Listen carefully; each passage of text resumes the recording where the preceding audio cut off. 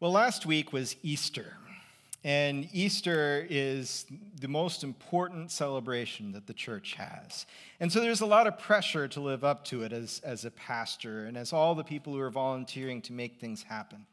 And when Easter is coming up, it's a bit like finals week. Do any of you remember finals week? I know that was a long time ago sometimes, but finals week, you have big tests coming up. And what do you do before your finals come? You cram, right? You study. You study for long periods of time. Maybe you pull an all-nighter. I never pulled an all-nighter because I was not nearly dedicated or disciplined enough to pull off even that. But when you are in the last moments before a deadline, that's when you really change your practices and change what you're doing. If you're going to school in Southern California like I did, you don't go to the beach, but instead you go to the library. And you study. It's like when the orange harvest comes along. I heard a couple of gentlemen around here who have oranges, and they got picked late. And they were waiting for that day to come. And as they're waiting, there's more fruit falling off the tree, less that will go in the bin. I'm not an orange expert, so I won't go into detail on this one. But in those last days before the harvest, you're living differently than those days just before. Some of us, we know that we have fewer days in front of us than days that were behind us. And we might start to realize I may be living in my own personal last days. And it's causing you to think differently about the life that you've lived and the life that is left to you. But you know what? As God's people, as the Church of Jesus Christ, we are living in the last days.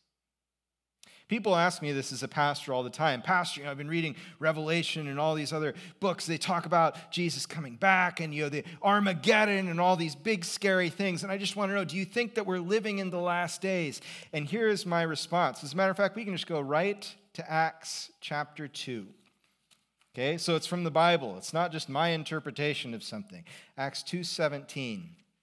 In the last days, God says, I will pour out my spirit on all people. Your sons and daughters will prophesy. Your young men will see visions, and your old men will dream dreams. Even on my servants, both men and women, I will pour out my spirit in those days. Which days?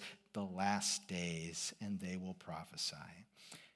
Peter is quoting the prophet Joel here, and he's explaining what people see happening in front of them right there. The disciples, Jesus has just gone up to heaven, and they've been waiting in an upper room, and the Holy Spirit has come upon them, and they go out and they start telling everyone the story of Jesus, the good news about Jesus. And no matter where people are from in the whole world, they hear the disciples speaking in their own language. And they say, what's going on? And Peter says, this is a last days thing. We are living as the church in the last days. The days immediately preceding when Jesus will return. And the book of Revelation is meant to point us to this reality. These are not days that are far off. They are days that are already here. And how are we to be the church in the last days? How are we to follow Jesus in the last days? What does God want from you and I in the last days? As the sports seasons wind down, since I'm a big sports fan, you get to the end of football season. I know we're at the very beginning of baseball season, which goes on for like 18 years.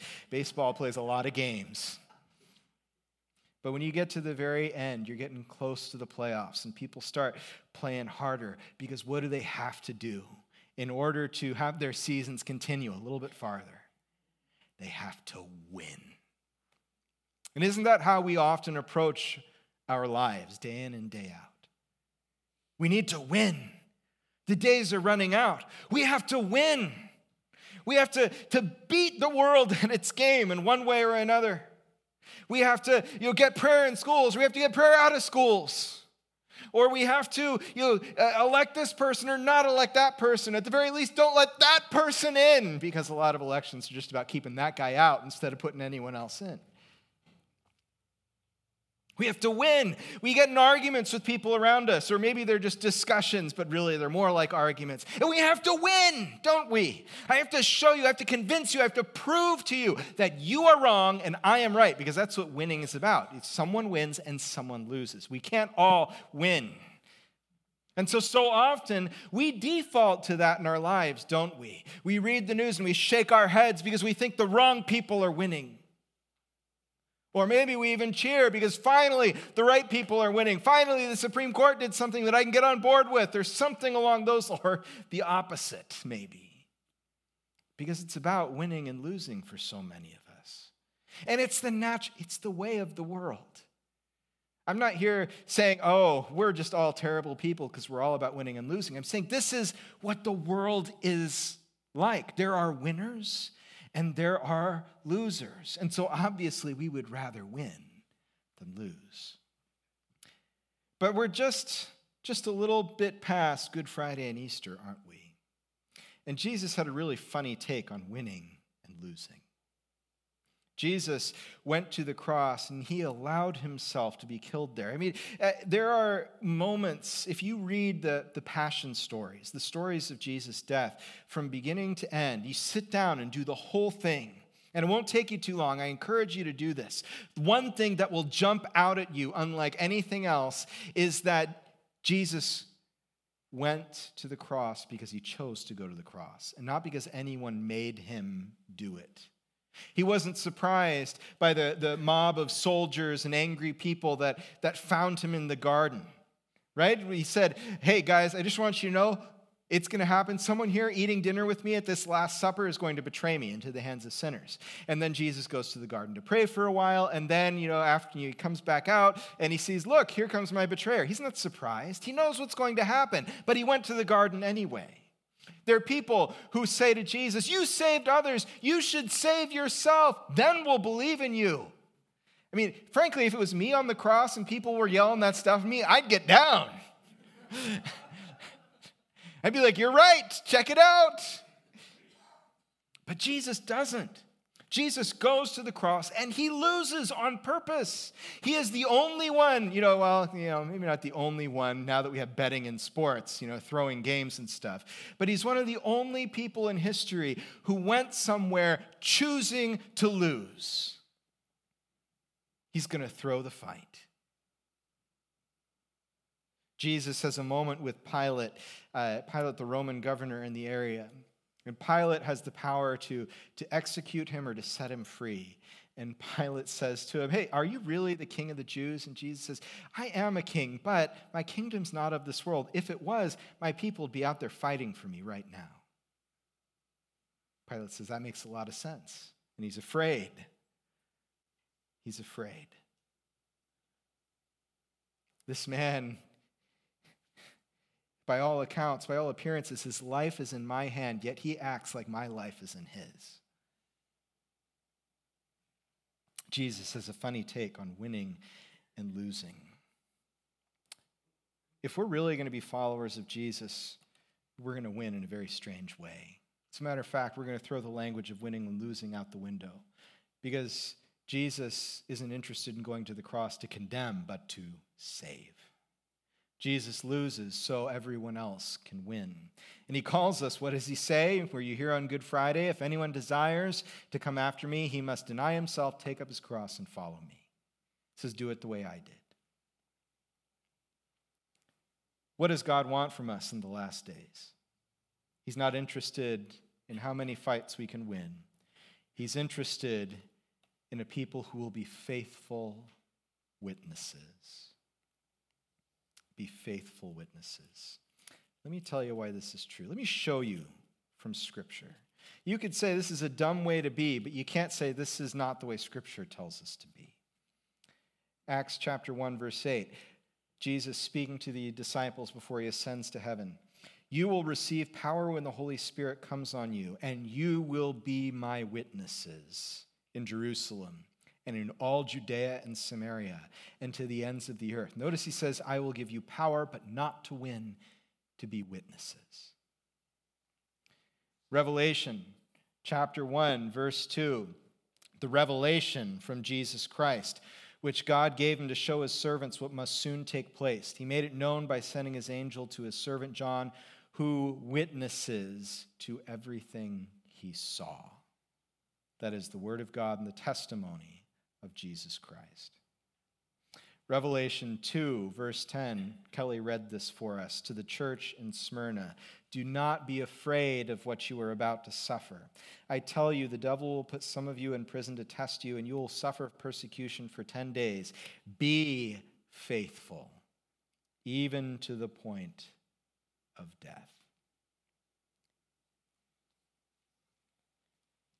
The job that Jesus has for us, if we're going to be like him, if we're really going to be followers of Jesus Christ, he's not interested in the number of battles we can win. He's interested in how well we can witness to him, testify to him. In Greek, this word witness or testify is martureo. Martureo. It sounds like another word, martyr. As a matter of fact, it is that same word. Martyr, if you've been in the church for very long, you know we usually use to mean people who have died for their faith. But that's not originally the meaning that it had. It just meant to witness, to testify. And then as Christians testified, as they witnessed, as they were faithful even to the point of death, people started saying, look at that testimony. Look at those martyrs. Because that's what Jesus calls us to be. How do we be faithful witnesses? Does it seem hard in the world that we live in today? Are people begging for you to tell them about Jesus? Did you go to work this week, or did you go to whatever social gathering you have, and all the non-Christians there said, I have been looking for someone to tell me about Jesus. Would you please tell me about him?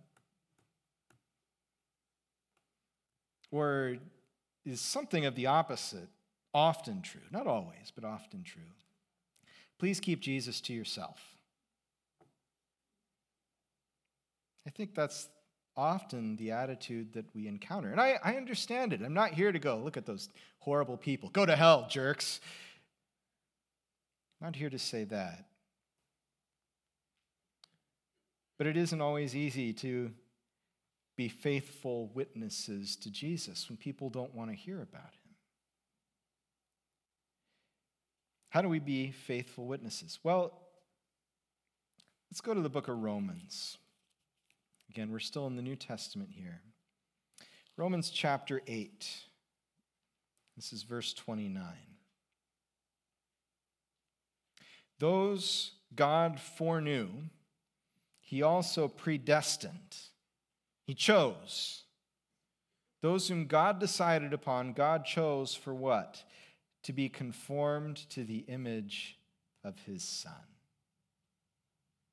Did you know that if you are here because you love Jesus, it's because God desires to make you something. He desires to make you like Jesus. That's what he saved you for, so that you would be like Jesus. You would be conformed to the image of his Son. There are a lot of reasons for that, and I can't pass it by without talking about at least a couple. The first is that, did you know Jesus is the very most human person who ever lived? When God created Adam and Eve, he didn't make them already broken. He made them whole, and they were without sin.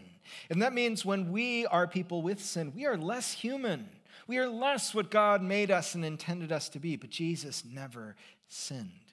He is what real, unstained, unspoiled, unsullied humanity looks like. Jesus is the most human person who ever lived in the very best sort of ways. He is the pattern after which we are made again. He is the first fruits of the resurrection, like Kelly was telling us about at the beginning of the service. And every piece of fruit or vegetable or whatever it is that's picked after that, you would expect to look like that first fruit. We are made, we are chosen to be conformed into the image of Jesus Christ. But here's the other thing. Not only is becoming like Christ and being a faithful witness in this way God's purpose for us, it's the only really effective witness at the end of the day. Let me take you to another place in the New Testament, James chapter 2, beginning in verse 14. What good is it, my brothers and sisters, if someone claims to have faith but has no deeds? Can such faith save them? Suppose a brother or a sister is without clothes and daily food. If one of you says to them, "Go in peace, keep warm and well fed," but does nothing about their physical needs, what good is it? In the same way, faith by itself, if it's not accompanied by action, is dead. It is so easy. Maybe the easiest thing is to be a Christian in name only, right? To be able to say the right things but never follow through in our lives on any of it. To be able to say Jesus loves the poor while we don't care for the poor. To be able to say Jesus loves the sinner while we feel free to hate the sinner. Man, look how badly they hurt me. Well, did they hang you on a cross? No, because that's what they did to Jesus and he loved him anyway. See, the entire Bible tells us, James is telling us here, put your money where your mouth is. Don't just say it, live it. And what is the world begging for us to do as well as followers of Jesus Christ? What is the worst criticism that we get? It's when people say, so that's what Christians are like. And we realize we didn't look anything like Jesus in that moment. And folks, sometimes we do it because, gosh darn it, we're just bent in our character. I meant to do the right thing and I did the wrong thing. Sometimes we do it because we decide I know what the wrong thing is and I'm going to do it anyway because that's what I want right now. That's pretty broken human too. And there's grace to cover those things. But folks, sometimes we fail to live up to the example of Jesus Christ because we don't even know what we're supposed to look like and be like and live like.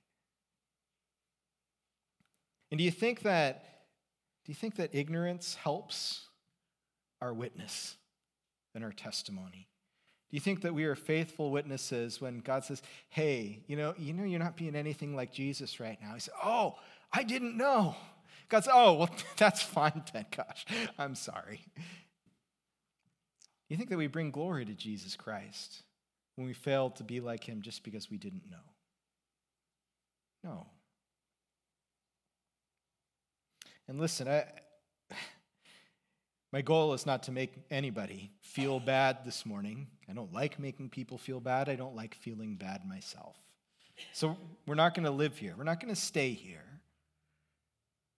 But I think we might need to at least stop here for a moment and say, you know what, maybe my life, maybe there are places where because of inattention or because of flat-out rebellion or because of any other thing, I don't reflect Jesus Christ very well. And the world is demanding, in order for them to know Jesus, they need to see me live like Jesus. It's not enough just to say the things that Jesus said without doing them.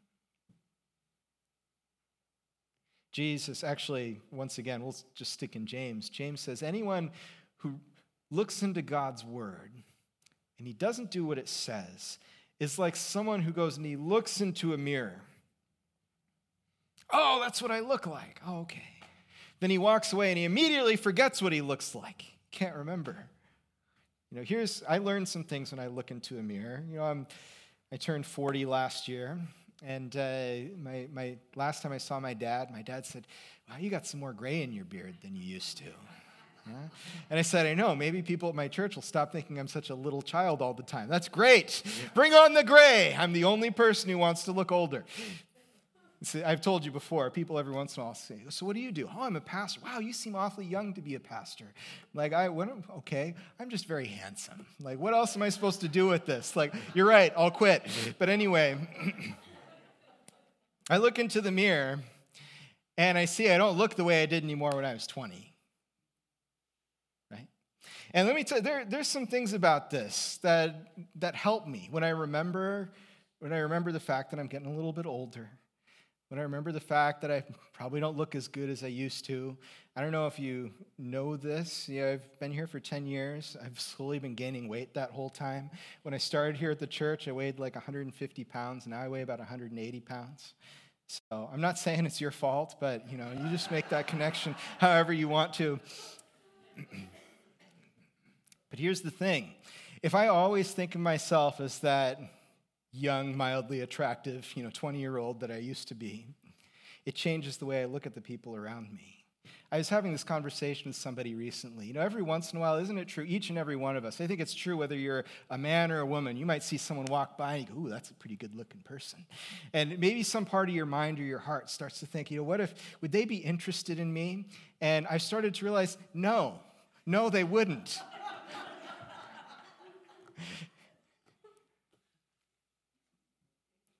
And it's helpful to remember what my reflection tells me, because it changes my expectations and it changes the way I live. And God help me, sometimes it protects me from stupid choices. Anyone who looks into God's law and doesn't do what it says is like someone who looks at himself or herself in a mirror and walks away and immediately forgets what they look like.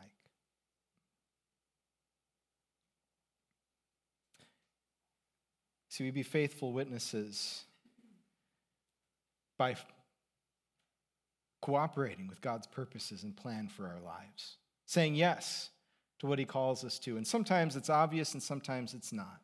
When it comes up, say yes. Secondly, the other way that we become more like Christ is by looking into his word. What did he say? Remember, what's another phrase we use for the Bible? The Word, right? The Word of God. Yes, book. That was actually really good because Bible literally means book. So good job. But yes, the Word of God. That's what I was going for. Thank you for helping me out. And do you remember what John's Gospel in particular loves to call Jesus? John 1:1. In the beginning was the Word. And the Word was with God. And the Word was God. And he was in the beginning with God. How will we know Jesus if we don't know his word? If you want to do that, join a Bible study. Spend a little time in the word every day. Come to church and encounter the word here with a community of people. Listen to it on audiobook. You can find free copies of the Bible online you can listen to. Because the Bible, just like Jesus, is the word. If you want to be like him, hide God's word in your heart from the book of Psalms, and you will not sin against him.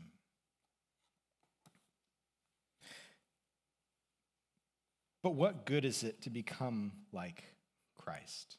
Because Jesus died on the cross.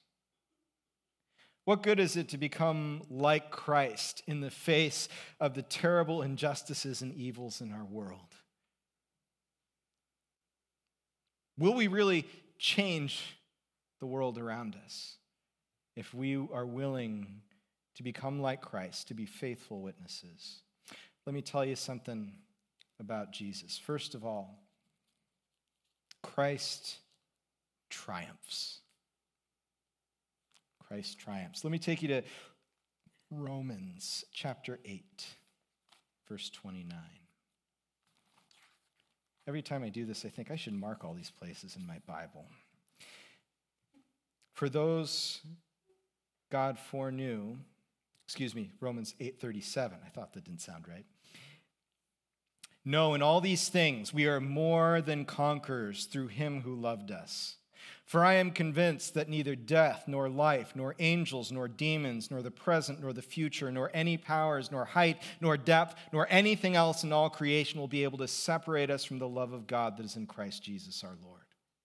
You get that? The love of Jesus Christ has the last word in your life. Do you know anything else that you can't be separated from by death or the vagaries of life or spiritual powers or the present or the future or the past. We don't even know the future, right? Think about society's skepticism towards marriage these days. It makes sense, doesn't it? You're marrying someone, if you get married, you're marrying someone today who's going to be almost totally different in 15 years and totally different again. They're going to change and change. That's the only guarantee you can make when you get married, is that you are not going to be the same person today or tomorrow that you were today. And the person I fell in love with is the today and the before person. I don't know about this future person, which is why we make the promises in marriage. That say, I will stick with it and I will stick with you no matter how you change. Marriage promises, by the way, are a promise to stick in it no matter how unfair it gets. In sickness and in health. Are you going to be sick an equal number of days in your life? Are you going to die at the same time? I hope not. That would be tragic. Marriage promises are a promise that I'm going to stick with it no matter how unfair it gets. Jesus triumphs because nothing can overcome his power. And it says it again here in Revelation 3, verses 11 to 12. And in the passage we read to the church in Philadelphia, Jesus says, I am coming soon. Hold on to what you have so that no one will take your crown. The one who is victorious, how are they victorious? Hold fast to what you have. That's all he asks of them. Did he ask for them to go out and transform the world by their lives or by their power or by anything else? He just said, hold fast to what you have. And the one who is victorious, I will make a pillar in the temple of my God, and never again will they leave it. They'll have God's name and the name of the city of my God and my new name. What do you need a new name for? Well, I think in some way Jesus is just saying, I'm going to add the word champion to your name. Just hold on to what you have. Christ triumphs. That's why we can hope in him. Christ rules. Philippians 2, verses 9 to 11, the great Christ hymn. As a matter of fact, this particular passage, Philippians 2, we think is an early Christian hymn. We don't have the music, but we've got the lyrics. And if it's a hymn, it means it predates the letter that Paul was writing to the Philippians, which means it might be one of the very earliest pieces of the New Testament out there. What does it say? Jesus humbled himself by becoming obedient to death, and so God exalted him to the highest place and gave him the name that is above every name. There's that new name again. That at the name of Jesus, every knee will bow. He rules in heaven and on earth and under the earth, and every tongue acknowledge that Jesus Christ and Jesus Christ alone is Lord, to the glory of God the Father. What good is it to become like Christ? Jesus rules. He is the last man standing because death has no victory over him. And finally, and relatedly, Jesus lives. John chapter 11, I am the resurrection and the life. He who believes in me, though he dies, yet shall he live. Revelation 2:10, that other letter we read to the church in Smyrna. Remember, what did he say? The devil will put some of you in prison to test you, and you will suffer persecution for 10 days, which is symbolic, of course. It's not like, count them down, like 10, 9, 8, 7, 6, 5, 4, 3, 2, 1, and it's over. He says, no, for a period of time, you will suffer persecution. And then here's what will happen. Be faithful, even to the point of death, and I will give you life as your victor's crown. I don't know, again, you watch sports. What happens at the end of the Super Bowl and the World Series and all of those things? What do? Sorry, I heard a lot of muttering, but I was talking too loud. I couldn't. They celebrate, and what happens during that celebration? The commissioner comes out, and what do? They give him the trophy. right? I especially love, hockey and soccer have the best traditions around the trophies. In soccer, you get the trophy and everyone gets to hold it for a little bit and everyone kisses the trophy. So it's really gross by the end. But it's a way of celebrating. And then they all go to a stage and they raise it up to all their fans and all their supporters. And they do it multiple times and they cheer and everyone yells and it's really cool. But hockey, I think, is even better because I'm pretty sure they take the Stanley Cup and they fill it with beer and then they all go into the locker room and do whatever they do there. But in any case, that trophy, that's the symbol. Look what you've done. Look what you've accomplished. But you know what the thing about trophies is? Once you've had the celebration, you put them on the shelf and they gather dust and they're done. As a matter of fact, some pro athletes, like especially in football and basketball, you get your ring, right? And they're more and more ostentatious every year. They're too ostentatious to wear for the most part. And when athletes fall on hard times, what do? They sell their rings. Because what value are they really? But here's what Jesus says. It says, your trophy is life. A life that never fades, that never becomes less, that is incorruptible, that is held in heaven for you. Life to live forever.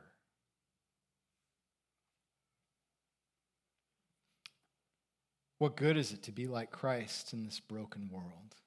It's the only thing that lasts. It's the only thing that at the end of the day wins. It's the one true thing that rules.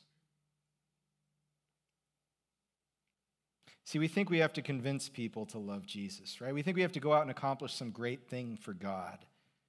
We think we have to prove, yeah, Jesus is really the greatest. I have this carefully constructed list of arguments, or I've solidified them all into a nice brick of things that I'm just going to bash you with until you agree that Jesus is really great. Does that sound like people are really going to be excited to become Christians if you just hit them hard enough with the truth? But what if we showed in the way that we live the value of our faith every single day? And then here's the follow-up question. Are we living like that or not? We were at the coast for a few days as kind of a working vacation, during the day, do some hiking, sometimes during the day and sometimes at night doing some working, just getting out of context for a little bit.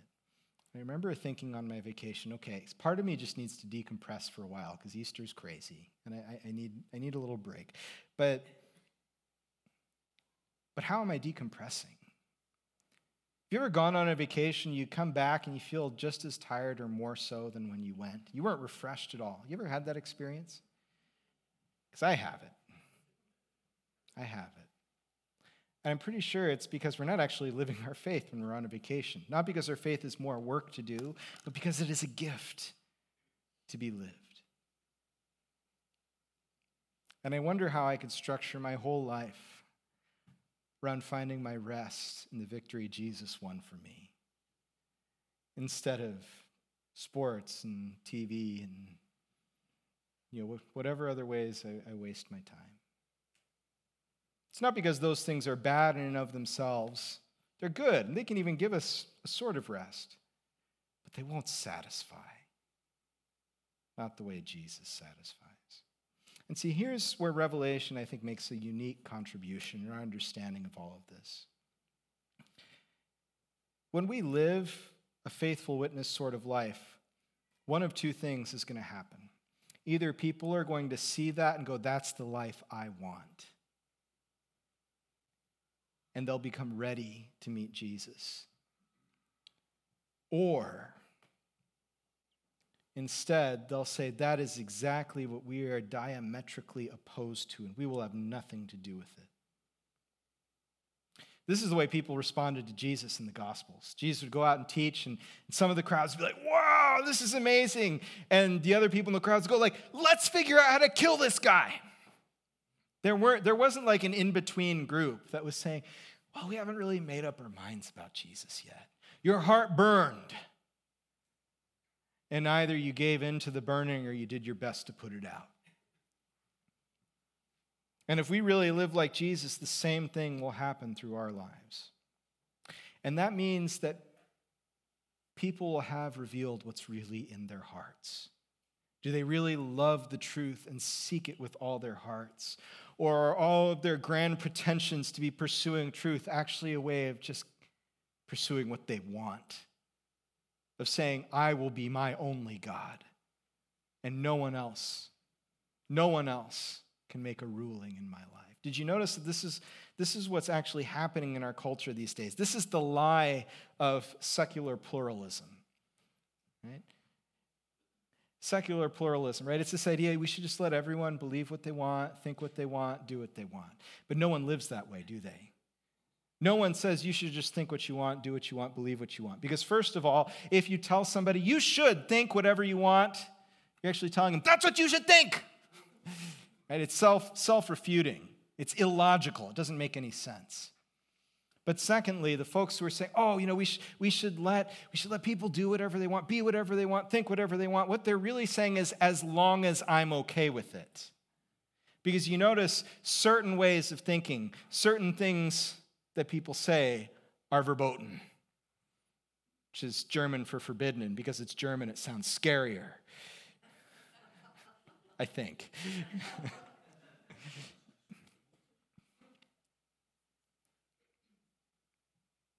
See, it's not really about pluralism in the end. As a matter of fact, the only true pluralism is in Christianity, because Christianity says ultimately you will be responsible for the choices that you make. And you are free to make whatever choices you want, but you will be held accountable.